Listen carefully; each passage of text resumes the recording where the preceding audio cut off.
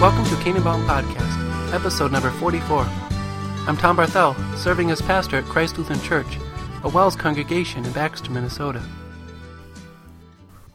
Genesis 19, 6-9. Lot went outside to meet them and shut the door behind him, and said, "No, my friends, don't do this wicked thing.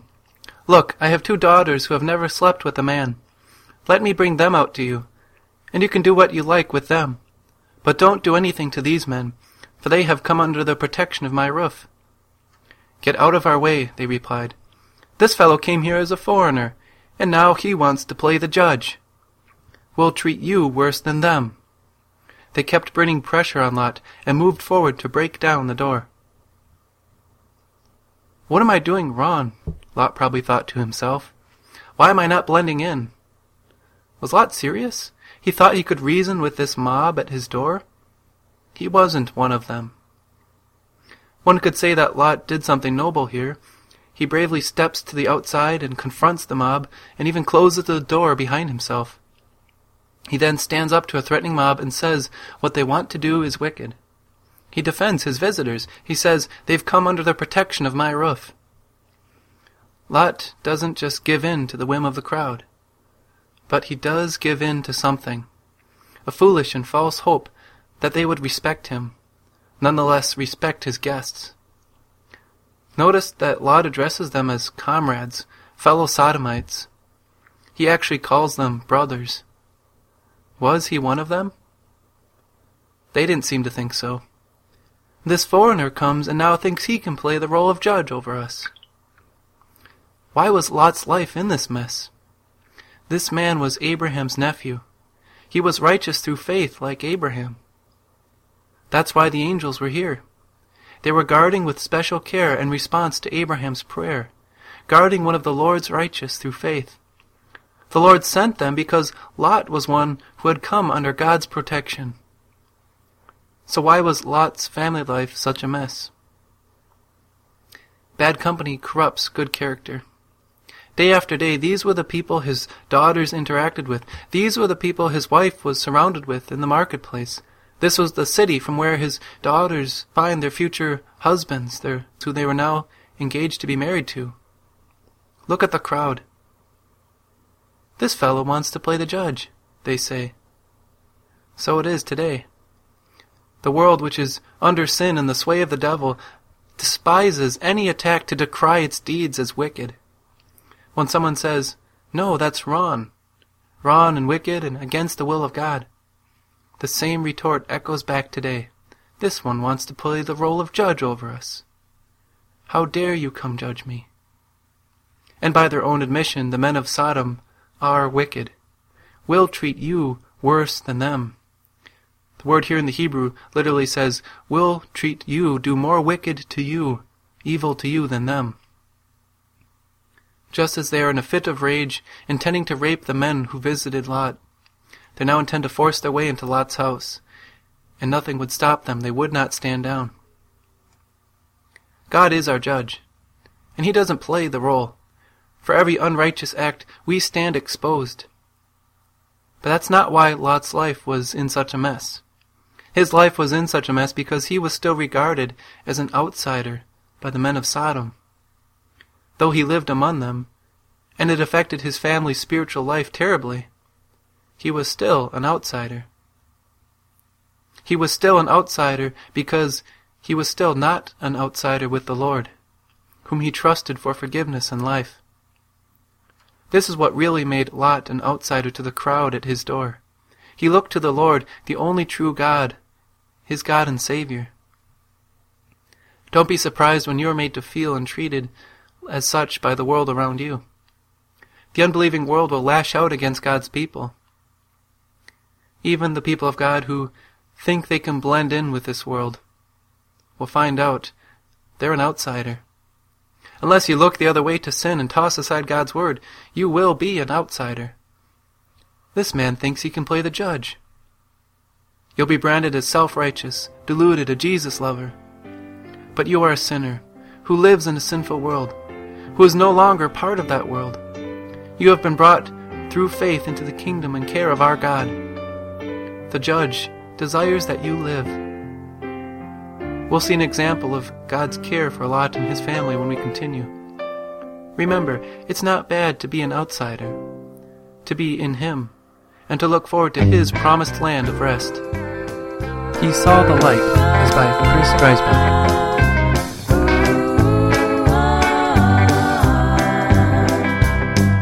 Now here's a little song about a guy named Saul. He was chasing down the Christians. He wanted to kill them all. While he was riding to Damascus, high on his horse, the Lord threw a lightning bolt that knocked him off course. I guess our hero started having a bad day right then and there.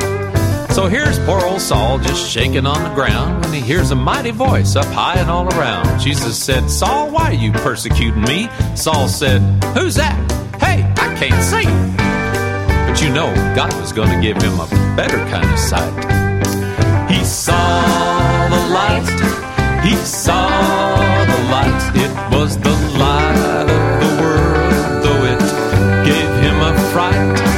He's gonna tell everybody all about Jesus Christ, shining so bright. He saw the light.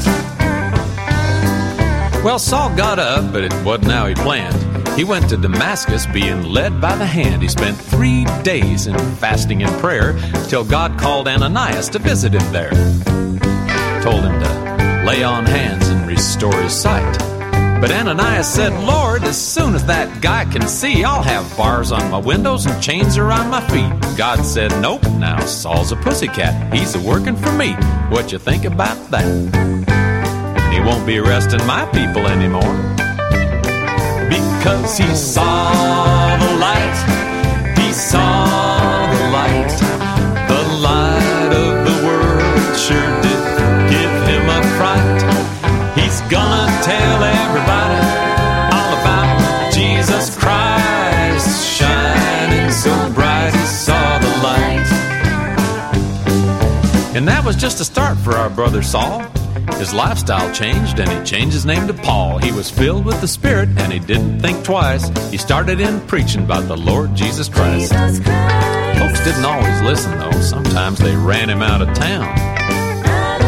Well, the rest is history. He wrote some books of the Bible, was a missionary, and though he said the chief sinner's name was Paul, God made him the greatest apostle of them all. A pretty humble guy, though, all things considered. He saw the light, he saw the light. The light of the world sure did give him a fright. So he told the world all about Jesus Christ, shining so bright. He saw the light. Jesus is the light. Thank you, God, we see the light. Moment with the Master, shared by Pastor Aaron Netz. Greetings. The Word of God that I'd like to focus on today is from the book of Philippians chapter 3, verses 12 through 14. And they read this way. "Brothers, I do not consider myself yet to have taken hold of it. But one thing I do, forgetting what is behind and straining toward what is ahead, I press on toward the goal to win the prize for which God has called me heavenward in Christ Jesus." Have you ever run in a marathon? What do you think it takes? Certainly it's going to take a lot of hard work, a lot of sweat, a lot of pain. But perhaps most of all, it requires focus, determination, concentration. In a way, living our life of faith is kind of like running a marathon. God never promised that after He brought us to faith, our lives would be a nice, big, slippery slide ride into heaven. There's temptations here, troubles there. There's attacks on what we believe. There's worldly pleasures luring us away from heavenly treasures. So we press on to live the way God wants us to. We strive to learn God's will from His Word. We strain to put ourselves last and serve others. But why? In order to earn something from God? Not at all. We strive and strain because we have a Savior who already strove and strained for us. Jesus pressed on to the end, going to a cross, suffering hell. And why? In order to achieve the goal, heaven, for you and for me. So we press on, looking forward to the goal God has won for us in Christ. I'm pressing on toward that goal, and so are you. Lord's blessings on the rest of your day. Bye. God's Word for You is shared by Pastor Timothy Smith. God's Word for You, Job 13, verses 20 to 28. As Job ends the chapter, he turns away from his friends, and now he speaks directly to God. I want to pause before verse 25, so we'll read the verses leading up to that. Only grant me these two things, O God, and then I will not hide from you. Withdraw your hand far from me. Stop frightening me with your terrors. Then summon me, and I will answer. Or let me speak, and you reply, how many wrongs and sins have I committed?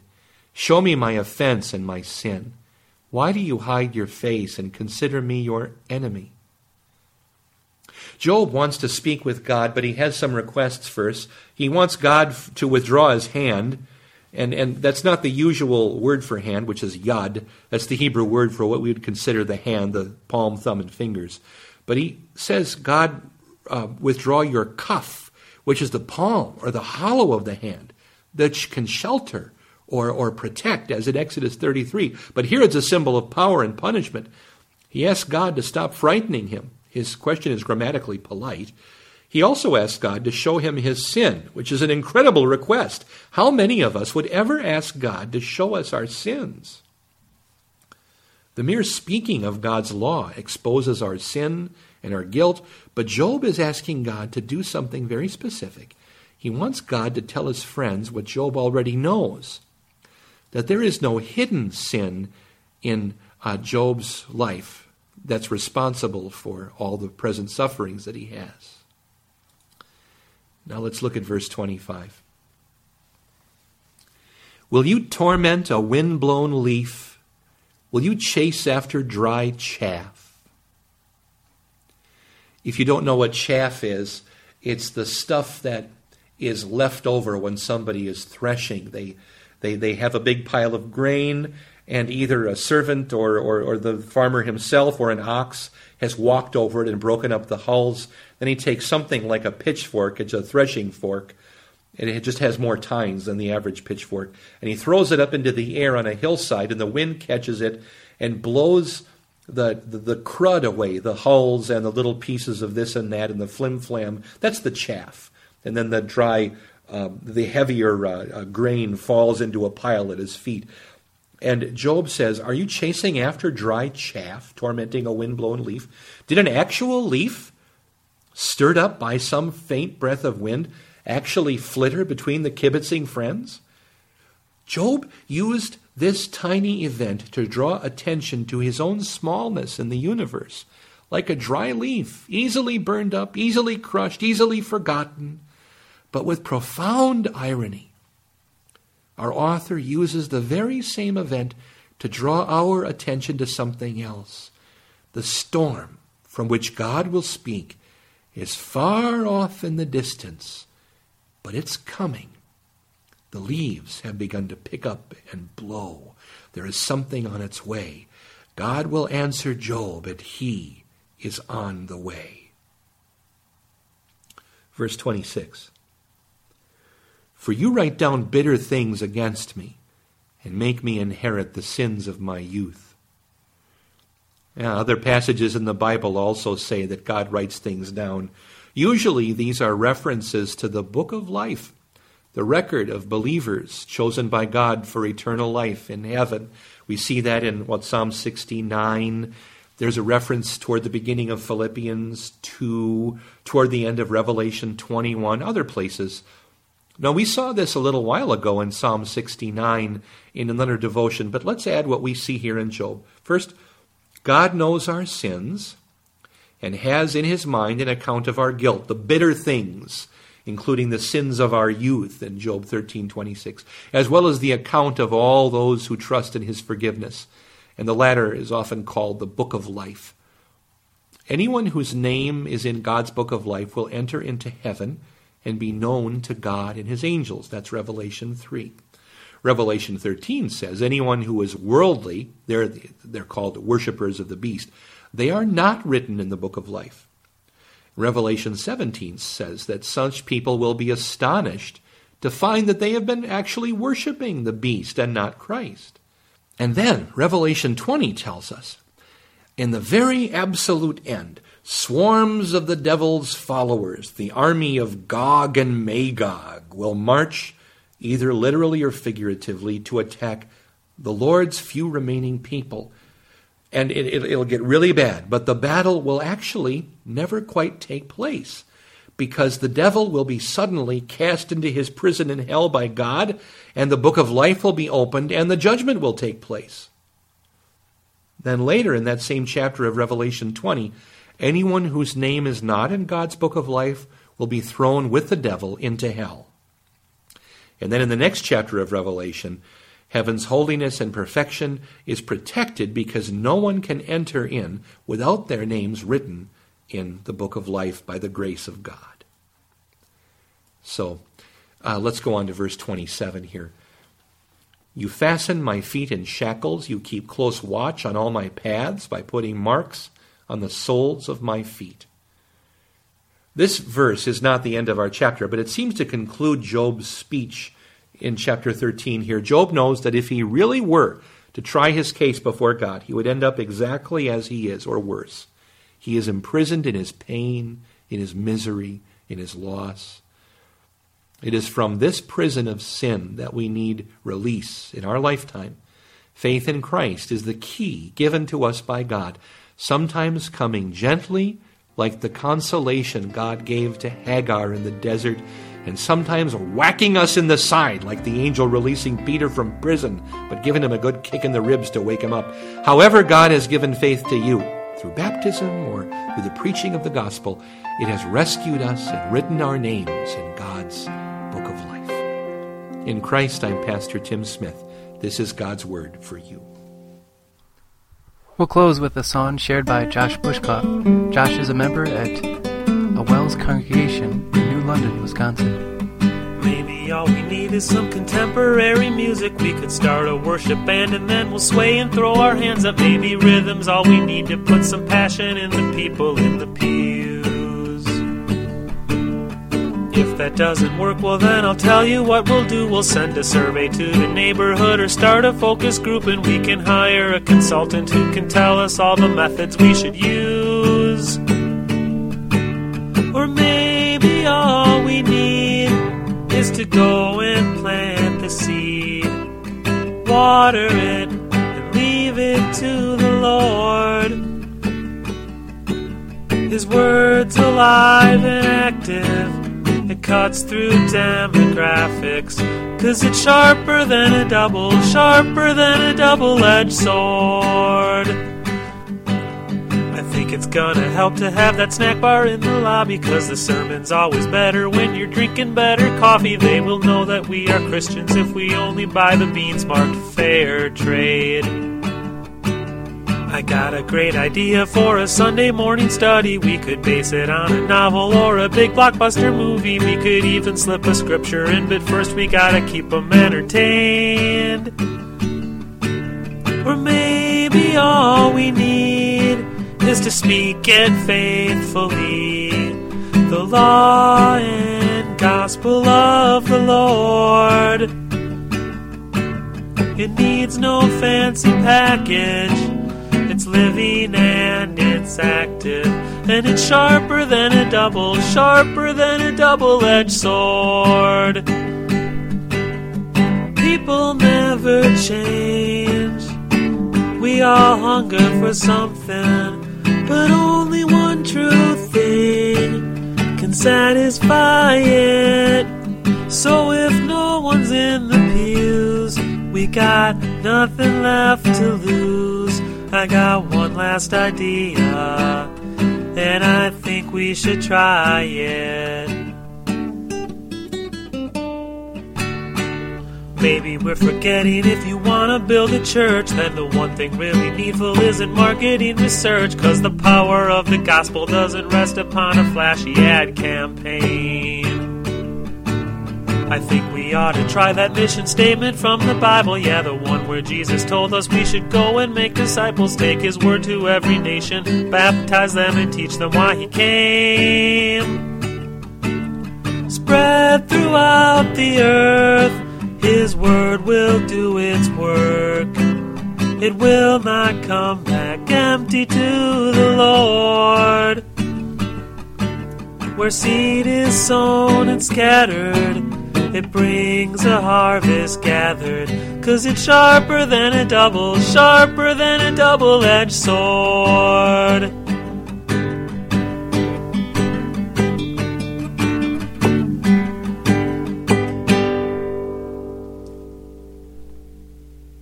You have been listening to Canaan Bound Podcast, episode number 44. This podcast was first shared in October of 2013. Once again, we thank both Josh Bushkoff for sharing his song and Chris Dreisbach. Find more of Chris's music at chrisdreisbach.com. We encourage you to find a Wells Ministry location nearest you. Visit wells.net to find more information. For more information on this podcast and the how to support the artist, visit canaanboundpodcast.com. Thanks for joining us.